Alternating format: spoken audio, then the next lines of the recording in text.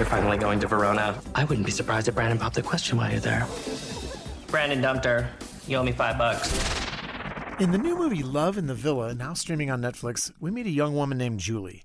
She was supposed to be taking the romantic trip of a lifetime with her longtime boyfriend, Brandon.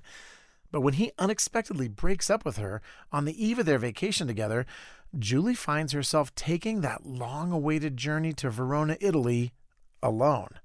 I mean, what else is she going to do, right?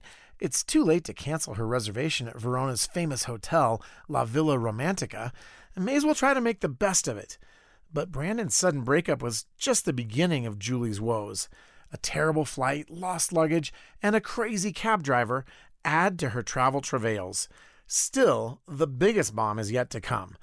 Turns out the hotel is overbooked, and that means she's going to have to share her room with a British businessman named Charlie if she wants to stay in Verona at all.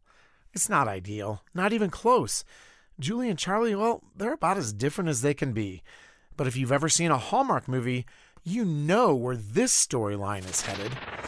What are you doing now? I'm looking for the perfect wine to go with my apology. You have a lot of flaws, but you're also kind of awesome. So I'm flawsome? Speaking of Hallmark, this Netflix movie isn't quite that squeaky clean.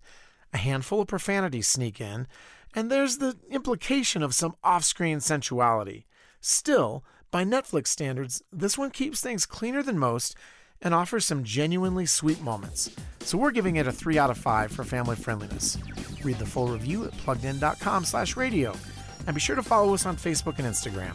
I'm Adam Holtz for Focus on the Family's Plugged In Movie Review.